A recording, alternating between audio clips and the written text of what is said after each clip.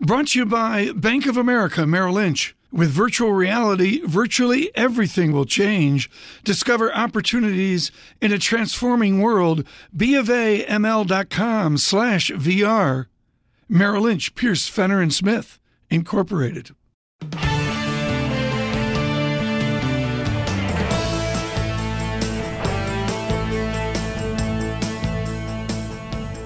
Welcome to the Bloomberg Surveillance Podcast. I'm Tom Keene with David Gura. Daily, we bring you insight from the best of economics, finance, investment, and international relations.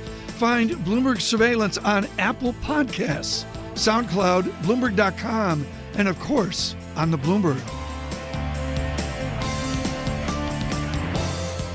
Good morning, everyone, on economics, finance, investment, on international relations, on politics. Boy, are we doing that with spades over the last number of months. David Gura and Tom Keene, Bloomberg Surveillance Worldwide. David? Eager to bring in now Terry Haines, somebody who's been incredibly... Eager! We are now going to commit policy. We're going to commit policy and legislation. Go. Somebody who has impressed me with his optimism about there being policy progress over these last many months is one Terry Haines. He is the senior political strategist at Evercore ISI in our Bloomberg 99.1 studios in Washington, D.C. Terry, in the Hart Senate office building today at 10 o'clock Wall Street time, Jared Kushner will sit down in front of the senators of the Senate Select Committee on Intelligence. Is it a hearing? Is it an interview? What are you calling it? And what are we likely to learn? What are they likely to learn? We'll learn something different, I suppose, from what trickles out. But what are they likely to learn from Jared Kushner this morning? Good morning, David. Good morning, Tom. I'll call it a hinterview. A hinterview. I like that. Yeah, we probably need to develop a new term. Put a trademark on that. Yeah. I'd imagine it's more of an interview than anything else, but I think people need to understand that the congressional investigators are coordinating with the special counsel as well, and so that's that's an indication that both of the seriousness of what's happening today, as well as the idea that they're not getting half-baked testimony. They're getting actually what Mr. Kushner's story is. So he's released details of that this morning, so people could decide for themselves what that means. But but clearly this is going to be, as we pointed out last Thursday, this Mr. Kushner's interview, the interview with Mr. Manafort and others are going to be the next shoes to drop here, and we'll see what transpires. When you look at all of these investigations, the interviews, the hearings, all of that, is it Mueller's that takes precedence here? In other words, is what's happening before the Senate Select Committee, is it somehow less important than what Mr. Mueller's doing just because of the latitude he has? It's a really smart question. I wouldn't say it's less important. The congressional investigators can certainly reach their own conclusions, distinct from the special counsels, but they're both important. And they're important for Mr. Kushner, among others, since Mr. Kushner's story has to stay consistent between the two. Terry, it was an exceptionally strong weekend for smart writing, really across all different opinions on all that's going on. I thought Jennifer Rubin at the Washington Post took the trophy. This presidency can't be saved. It's all downhill from here. And she's a conservative blogger. I mean, she's preaching to the converted, if you will. And she marches through, Terry, the 5 what-ifs of all this falderall in Washington. Where does policy fit into that? Can the world of Terry Haines exist given any of the 5 outcomes Ms. Rubin approaches on Mueller and Russia and all the rest of it? Oh, sure. My world will continue unabated, in part because politics and policy are intertwined, and we cover both, so and interpret them both from markets.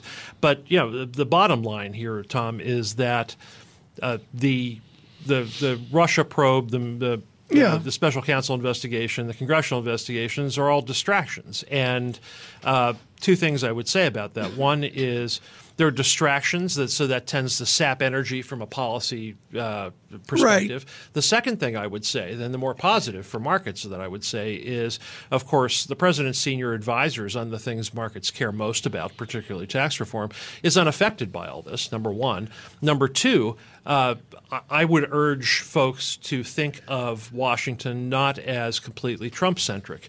It is very important for congressional Republicans, they've always thought so, to actually deliver on agenda items, and they want to deliver on economic growth, and that means tax reform more than anything else, and that will also continue. Okay, just take David Gura, take one of Jennifer Rubin's scenarios, lesson, and I'm just picking one, folks. This isn't a political statement. Congress must protect Mr. Mueller and preserve the possibility that Mr. Trump may be forced to resign. Terry, that's got to be a distraction to the Republican congressman from the congressional district of Kansas. You're telling me it's not? No, I'm saying it is a distraction, but I'm saying at the same time that hypothetical Republican congressman has his or her own motivations for wanting to try to get something done legislatively, and that's important, and that they'll continue to do that. To me, the biggest problem with Republicans today, I mean, Trump is certainly a distraction, and that's a big problem. The biggest problem among congressional Republicans is that they can't yet agree on how to execute on an agenda. They can't. They're so far not agreeing on the Affordable Care Act, and there is also some evidence of rifts on tax reform as well, and those are also distractions. You say that Washington isn't Trump-centric, and I wonder if the president understands that. I look at some of these tweets over the weekend, including the one that says, "It's very sad that Republicans, even some that were carried over the line on my back, do very little to protect their president." Another one, if Republicans don't repeal and replace the disastrous Obamacare, the repercussions will be far greater than any of them understand. He makes it very difficult, suffice to say, for them to go about their business exclusive of him, it seems. Oh, sure. And I don't mean to suggest that the congressional Republican calculus exists free of whatever's going on with the president at any given time. All I mean to suggest is that they've got their own reasons for wanting to come together on policy and execute. They've been telling people for 7 years, give us the keys to the car, and we'll drive it, and these are the things that we'll do. Well, now they have the keys to the car, and they don't have complete control over a Washington agenda, but that thanks to budget policy, they've got some budget process. They've got some very good opportunity to actually deliver on tax reform, and they think, for their own reasons, that's something they need to do. All right, so we had a House Budget Committee hearing last week, a vote on the fiscal year 2018 budget. What happens next? How much of that can you see as a sign of progress? Well, it is small progress, but I think, and I think ultimately, I mean, we've said this to markets that we think the fiscal 2018 budget is about 70% likely to pass. But I think people should understand that the budget that came out of the House Budget Committee last week is not going to be that budget. I don't think there is appetite among Republicans generally, both the moderates in the House, which outnumber the fiscal conservatives, or the Senate for large cuts. What I continue to think we're likely to see here is a budget that does what the last 4 fiscal year budgets did, which is essentially flat, stable budgets that make small increases in both defense and non-defense spending. And I think that succeeds in no small part because they have to actually pass a budget in order to instruct committees to do tax reform and be able to do tax reform under budget process. I'm sorry to get on process lane here, but that's important. That's important for the scenario as well. Is there a process cul-de-sac as well, like in Alexandria somewhere? You go down process lane and the process lane. The cul-de-sac. The cul-de-sac is something that exists not independent of space and time, but is a virtual construct. And right now the cul-de-sac exists on the Affordable Care Act in Senate Majority Leader McConnell's office. It's okay. David Gura's political science education at Cornell was a virtual construct. So Terry, thank you so much for some sanity. It was a pleasure there, David, to talk policy. Yes. How absolutely. strange. How strange. And we're acutely aware of this, folks. I really want to make clear. We get a lot of mail. We get huge pro-Trump, Tom, you're a jerk emails. We get all that stuff. Thank I get you for the death threats. To Tom as well. It all goes to me. David Gura gets the love notes. Filtered out, yeah. But we're acutely aware of everyone's feeling that Bloomberg's surveillance should be economics, investment, finance, and all that. And yet here we are subsumed with this politics that we have to touch on. We're trying to thread that needle. I'd say we try to strike that balance and, bring you the news as it breaks. You mentioned the tweets. We're not bringing you each of those. You abandon your children to look at the 85 tweets this weekend? They're now old enough to criticize me for doing that. Get off the phone. No, they're probably giving you feedback on the tweets. Today it was over the swamp and the sewer. We'll go back to that.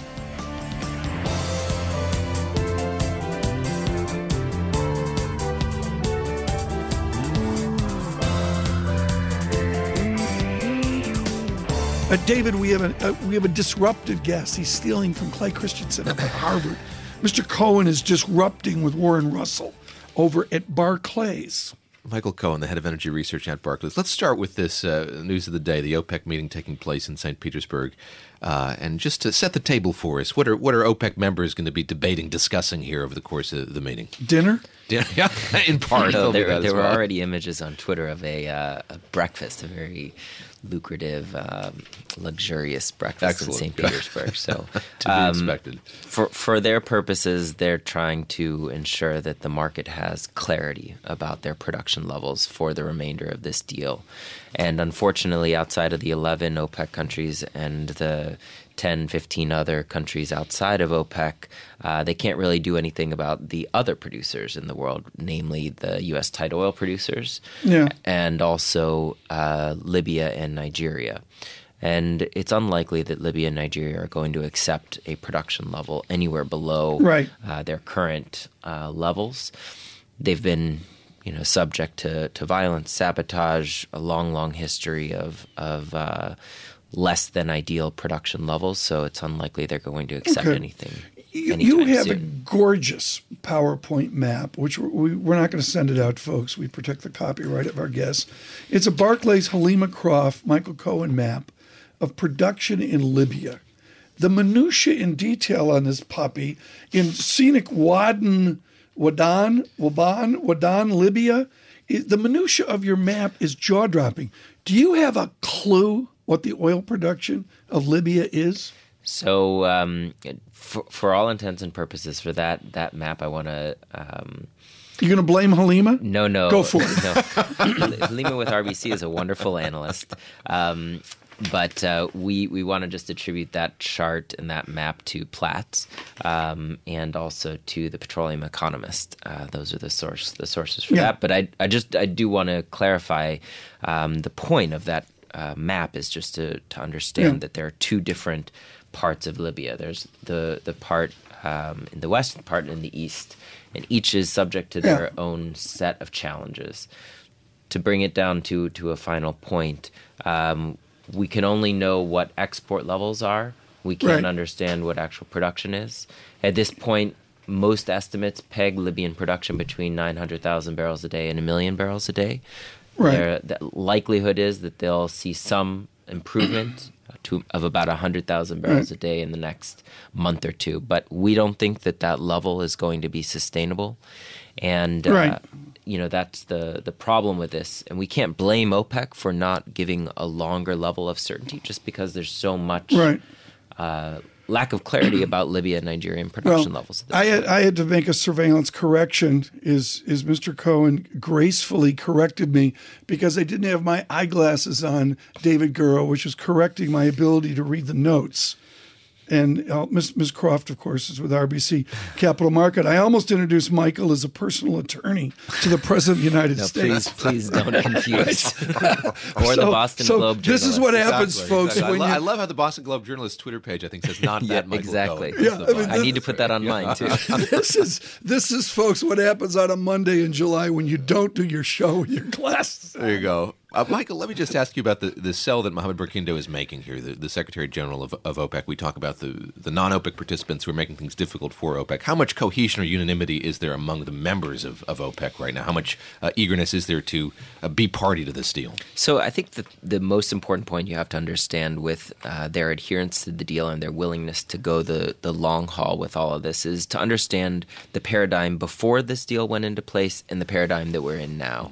So the paradigm before we were in this place before November of 2016 was one where prices moved based on market fundamentals purely. And there was a lack of understanding about where Saudi Arabian output would be. And the strategy was basically maximize revenue. The strategy then was basically maximize market share, whereas the strategy now is maximize revenue. And so the important thing to understand is that when you're Russia and you're Saudi Arabia, and you're looking at the prospect of going back to that paradigm before November of 2016, prices could be 30, they could be 40, they could be 60, no one would know, and they could be that way for a month or 2 months. And so what's keeping all of these producers at the table right now is to understand that if they go back to that there could be social tensions, there could be a threat to the broader, country level stability if that were the case. And they don't want that environment at this point. We've done a couple of interviews, and you alluded to this, to an interview we did earlier, where these meetings are finessing the message. To a pro like you, are there substance in a given Vienna or St. Petersburg meeting, or is it essentially like a G20 photo op? I mean, which is it? In some cases, yes, it's nothing more than a photo op. But the joint technical committee, the monitoring committee, and thus the ministerial meeting that happens every 6 months, there is a substance that comes out of it. Okay. It may just be, tiny. And I think the point is that when I look at my balances, and we do this at a very detailed country level, when I look at my balances and I take into account what OPEC is saying, I do get draws in inventories for the remainder of this year. And that is incremental because I'm not assuming that Saudi Arabia is producing at 10.5 million barrels a day or that OPEC production is basically much higher than it is. So that is important. You mentioned Saudi Arabia a moment ago, and we talk about palace intrigue here in the context of the White House. There was an incredible piece in the New York Times a few days ago detailing about how the succession actually unfolded in Riyadh. What does the change or the reconfiguration of that royal family's leadership hierarchy say to you about oil prices? In other words, can we draw any conclusions about where oil is headed or Saudi Arabia's attitude toward oil from what we saw there in Saudi Arabia over these last few weeks? So, obviously this is an extremely sensitive subject for Saudi Arabia and for analysts. And I think that the important thing to understand here is that the Saudis are always going to do what is in their best interest for their own national security. That essentially comes first, and there will be occasions where national security concerns are sacrificed for economic concerns. But in this environment, with a war in Yemen going on, war in Syria going on, with the concerns about the eastern province, the Saudis are likely to prioritize national security concerns over anything else. So that means ensuring that the reforms involved in Vision 2030 are put into place, that Mohammed bin Salman is comfortable in his place of authority, and that there are not threats to that. Because basically what you have to understand is that King Salman could pass away at any point in time. And so Mohammed bin Salman does not, as the crown prince, does not want to be in a place where his authority is questioned or where the country is in a state of unrest. This is a joy. Michael Cohen writes incredibly detailed reports on hydrocarbons for the Barclays Bank. And I want to go to sort of a media frenzy. Mr. Musk has been in the news on Tesla and all this. Does electrical cars move the Barclays Michael Cohen needle, or is it completely overwhelmed by, say, use of coal in China? So that's a very good question. I think the comparison between coal in China and electric vehicles, thought about largely from an energy perspective, it's more definitely coal, and definitely more so having an impact in the medium term than electric vehicles. What we did in some of our recent work is tried to evaluate in a very aggressive electric vehicle penetration scenario. What I mean by that is where we see adoption go much more quickly than what like the optimists, like the the climate change. Let's say the Bloomberg New Energy Finance type of exponential pattern. So what happens if we see that? Besides, Mr. Musk makes a lot of money. Exactly. In that scenario, we see a change in demand of minus 200,000 barrels a day. Now, how big is the oil market? The oil market is roughly 95 growing to 105 million barrels a day by 2025. So the idea that we could curb demand growth by 200,000 barrels a day to us is not nearly as important in the transport sector as what fuel efficiency might mean. So fuel efficiency could actually be 3 or 4 times the size of the electric vehicle impact. And so that's what we worry about in the medium term. We don't say it's not an issue.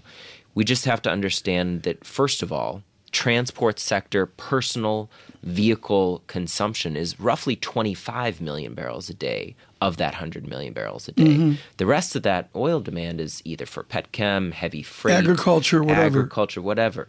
So the important thing to understand is that the quantity we're really talking about changing with electric vehicles is really only about 25 to 30 million barrels a day. Tell me about the coal dynamic and how it folds into your world of hydrocarbons. In full disclosure, folks, Michael Bloomberg, principal owner of Bloomberg LP, and of course this radio station, Mr. Bloomberg is very involved in the Beyond Coal initiative. In that, does a grizzled pro like you writing these detailed reports, do you care about coal elasticities in China? Well, what's important to understand for China is that there has to be a price signal that is appropriately in the same vein as what the price signal is for coal. So for coal and for natural gas, prices will allow a certain amount of natural gas to take over from coal. But at the end of the day, while the government policy remains unclear in the medium term, it's not likely that we're going to see that full transparency of pricing for those two primary commodities in China's electric sector. So they remain committed, but at this, in terms of reducing their overall carbon intensity as part of their Paris commitment. But at the end of the day, demand continues to grow, and the cheapest source for that, as well as the source that satisfies the state-owned enterprises within the country, is going to be coal. And so what we've seen over the course of the last year is more and more LNG imports into China that have started to offset. But we're talking about a major, major source of incremental demand for power over the next couple of years. And of course, if China takes a very aggressive stance on broadening electric vehicles over the course of the next 10 to 20 years, then much of that baseload power is going to have to be met by both coal and natural gas. So it's not going away. Ask you quickly, we got about 30 seconds left, of what the state of American production is at this point. I've got colleagues here who watch the Baker Hughes rig count like it's the weather. When you look at where it stands right now, how does it look to you? How does American production look? So when you think about the weekly indicator that we get from Baker Hughes, these are the rig count, right? The drilling activity leads to completion activity, which leads to production levels. So even though rig count is flatlining here, what's important to understand is that the productivity of each and every one of those rigs is much, much greater now than it was in the past. I've heard some people say, well, it's like we're all drilling with Ferraris. And at some point in 10 years, sorry, not in 10 years, but in 10 months, we may be drilling with a Pinto or, a much lower quality rig. And so there is the expectation that those drilling efficiencies may fall away. But the other thing to just real quickly say is that the drilling cost out of drilling and completion cost is only about 30 to 40% of the overall cost of completing and getting well onto production. Michael, thank you so much. Michael Cohen, we've already had requests for his research. No, we protect the copyright of our guests. I'm sorry, that's the original surveillance bargain with the street. Call up Barclays to learn more from Mr. Cohen. Worldwide, coast to coast, this is Bloomberg.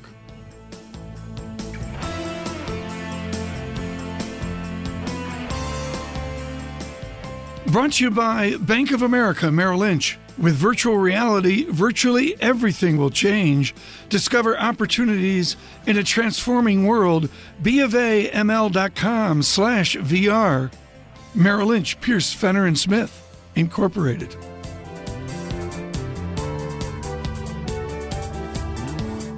Peter Haines with us, joining us now on our phone line. Peter Haines, also always important to speak to with BlackRock as we try to take advantage of tax-free bonds. Peter, let me go to question 101. What is the value of munis right now?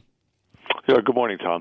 The answer to that is it's a little expensive, but you have to think about the bigger backdrop of interest rates. So just to set the table, the return so far this year is measured by a generic index. It's up about 4.6%. So that's pretty good. And if we were to take that through the rest of the year, obviously that would be a pretty robust year for fixed income. for a fixed income asset class. But we don't think that's necessarily going to be the case. I think interest rates have surprised on the downside. The technicals of muni supply demand have been very good. So what that's led to is a lot of demand, money coming into the asset class. And as a result, that valuation question that you ask about, we're a bit expensive, particularly on the front end. So it really gets back to what's your view on longer-term interest rates. What is the cut between general obligation, what I'm going to call full faith and credit taxable, the taxation of the whatever entity is fully available to the bondholders versus revenue bonds? Which is where is the value now between GOs and revenues? I think that's an important question for investors to ask, because this idea of general obligation bonds certainly was first challenged to some degree in the bankruptcy of Detroit, and now we see playing out some of the pension issues, Illinois, New Jersey, Pennsylvania, Connecticut, et cetera, and it's leading some to question about the long-term efficacy, if you will, of general obligation bonds. Now, I'm not saying they're going to default, but I think there's a better identifiable revenue stream. If you buy a toll road, for instance, you know that people's tolls are going to go help pay back the debt service. And with GOs, basically what you have to have is in many cases, an appropriation. You have to have money set aside to pay that debt service. And with all these competing interests around pensions and providing services and then the repayment of debt, it becomes a little bit more in question. So in terms of value, risk, reward, we like the revenue sector, particularly migrating down to the A-rated spectrum. We're here 24 days into a new fiscal year, as you point out, for 46 states, and a lot of these states had trouble getting a budget through passing a budget on time. How does that play out in the muni market, that political difficulty in a number of these states? You would think of that it would play out more in terms of credit spreads and valuations around some of these names. You're right, 10 states actually were late in passing budgets, and it shows you some of the difficulty as revenues remain, they're positive but somewhat benign in the context of historically rising revenues. So more difficult, and also this pension issue I talk about is crowding that out. The obligations of states to pay that is rising. So it's making passing a budget on time more difficult, but it hasn't had a big impact. It did, to some degree, affect the state of Illinois. I think that was probably a bit on the extreme side, but since they're passing their budget, those spreads have actually tightened back down a bit as well. So not as much of an impact as you think. And one difference I'll point out is that states constitutionally have to pass a budget on time as opposed to the federal government, which doesn't. So I think that there's some degree of reticence on the market knowing that these budgets can be late, and ultimately it's not going to have a really large impact. How big a turning point was what we saw happen in Illinois, the threat of a downgrade, the back and forth there? Was that something from which other states learned? It's pretty interesting. If you go back to the early 2000s, you look at California, they had a similar, not quite as dire, but similar situation where their rating was under pressure. A lot of that was around the failure to pass a budget. And I think at some degree there is the threat of a very low rating. In the case of Illinois, below investment grade, that raises your borrowing costs significantly, not just incrementally. And I think to some degree that lawmakers do pay attention to that, and I think other states are also learning from that example. We want to have you back and dive into this, but quickly, Peter Haines, is Illinois isolated, or are there other Illinois out there? The states I mentioned before continue to have pension problems. When you look over the next 5 to 10 years, the amount of their budget that they have to set aside to pay this pension problem grows dramatically. And states like New Jersey, states like Connecticut, Pennsylvania, Kentucky, et cetera, they all have a similar problem, and they haven't really addressed how they're going to pay for that longer term. So yes, there are some similarities out there. Yeah. We're going to come back. Peter Haines with us with BlackRock. Let's talk about muni bonds. I know David Gurr's got a whole bunch of questions on taking advantage of that coupon that comes Forpal tax-free as well. David Gurr and Tom Keenan with a good conversation with Peter Haines. He's a BlackRock on a topic we don't spend enough time on, which is tax-free bonds and tax advantage bonds, I guess, as well. Peter, help me with airports right now. LaGuardia is doing, I think, 2 tranches of public-private construction. Mm-hmm. Every other airport in the East Coast seems to be being dug up and rebuilt. Is that an ample opportunity for you, or do you run from private-public enterprises as fast as you can? I think private, when you think about the need for infrastructure in this country, I think in order to get everything done, there's going to have to be an element of public-private partnership that will take place. The Goethals Bridge is another example locally where we're seeing that. So I think there is an opportunity, and you have to think about, is it design, is it build, is it operate, what elements is the private entity being involved. But in many cases, the design and build, there is some greater efficiencies in that. And then they're lending, obviously, doing the financing in the public market, the municipal market, where we do see opportunities in some of these airports, particularly the larger, we like to call them origination and destination, where large hubs for some of these larger airlines, we think are going to continue to grow. So you mentioned LaGuardia, obviously Newark, there's Chicago, San Francisco. So those are some of the names that we like, and I think we'll continue to see some pretty robust infrastructure spending out of some of those entities. How have you processed what's been the conversation in Washington, albeit the one that's been taking place, I guess, on the sidelines here over these last few months, about more fiscal spending, about an infrastructure spending package, about this $1 trillion the president would like to see go toward infrastructure? As you plot a course forward, how do you process what's being said about that in Washington? Coming out of the election, the rhetoric was all this infrastructure spending would lead to more issuance in our market, and would ultimately be negative. The market would have to adjust higher in yields to absorb all this. But we've taken a step back from that and realized that's not going to be the picture. Plus, we see the gridlock that's occurring around healthcare, tax reform, and infrastructure. So we're certainly a lot less concerned about that going forward. And I think there's an important element is there's a greater realization in Washington among lawmakers that the municipal market actually is a low-cost, fairly efficient way for issuers to finance infrastructure projects. And I think there's been sort of a acknowledgement of as well that they want to keep a lot of that at the state and local level. So I think the municipal market is going to continue to be an important element. But we're not going to see a big sell-off because there's going to be $1 trillion all of a sudden borrowing in our market. That's not going to be the case. Peter, I want to walk through sort of Muni 101 on premium bonds. These are bonds, folks, priced above 100 in par. I'm looking at a Denver piece out 12 years at the coupon's 5.25%.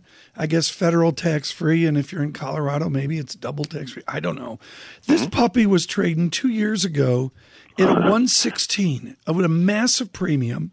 The premium's gone 116 down to 109. Excuse me, the price has gone 116 down to 109. Do you want to buy premium bonds? Dan Fuss at Luma Sales was legendary for buying discount stuff trading at 60, 70, 80. Does BlackRock go in the world of premium bonds? Do you want to be there?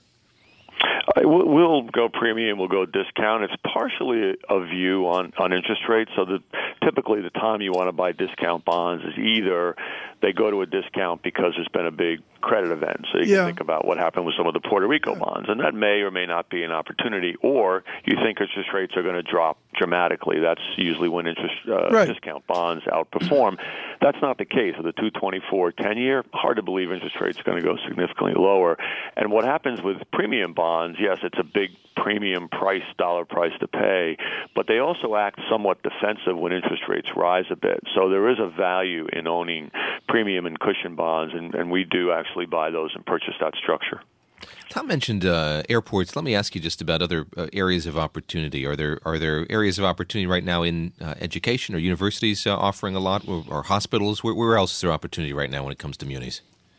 Hospitals are an area that we liked for a long time. It's been the picture going forward is a little muddled given the uncertainty around what will happen with ACA, because there's implications obviously for Medicare and Medicaid and the amount of aid that funding that states will get and then pass on to hospitals, et cetera, the amount of uninsured. So there's some question in the hospital sector, but still from a risk-reward, a lot of value in hospitals. We tend to like the bigger systems as opposed to the single standalone. Another area you mentioned, education. Differentiation there between large public institutions, which continue to see high enrollments, high demand, and better funding from states, versus some of the smaller privates, which are straining. Their budgets are being strained. In some cases, demand is down. So there's some good value there as well, but particularly in the public sector. One final question. Where's the yield hog occurring right now, where you shake your head? Where are people being greedy and they're running into trouble? That's actually a really good question because we're having that discussion here. A lot of money going into, particularly to high yield. You see this not only in the municipal market, but other fixed income areas as well. With yields low, people are stretching for yield. They're taking a little more duration risk, moving out the curve, which we're comfortable with that because we don't think rates are going dramatically higher.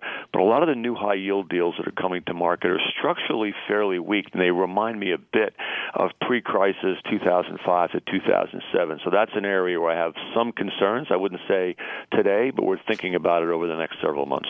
Okay, Peter Hayes, thank you so much. Great update. Greatly appreciate it. Thanks for having me.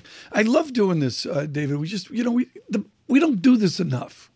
Muni bonds really reaches coast to coast, and there's some interesting stories there. Yeah, and a great voice. Peter Hayes, great voice on that. Thanks again for joining us here. But you're right, we don't do it enough. You get 5% federal tax-free. John Tucker, that in New Jersey, if you were FIPL tax-free, which is like FORPL tax-free. Then they'd raise your tolls. Yeah, exactly. When Can't have that. I mean, the tax equivalent yield on a 5% coupon in New Jersey ought to be like 11%. Sadly, you're not too far off the mark. Unfortunately, Thomas. I guess I'm not. Anyways, we get a huge response when Mr. Hayes and other bright lights of municipal bonds are on, and we thank you for listening as well.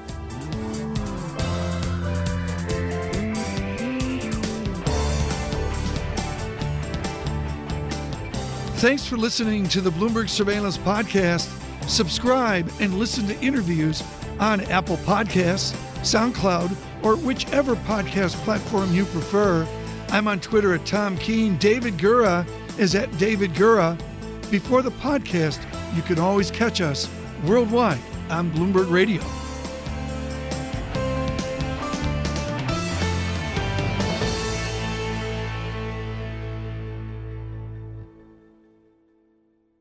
Brought to you by Bank of America Merrill Lynch. With virtual reality, virtually everything will change.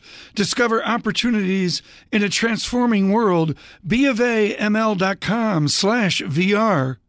Merrill Lynch, Pierce, Fenner & Smith, Incorporated.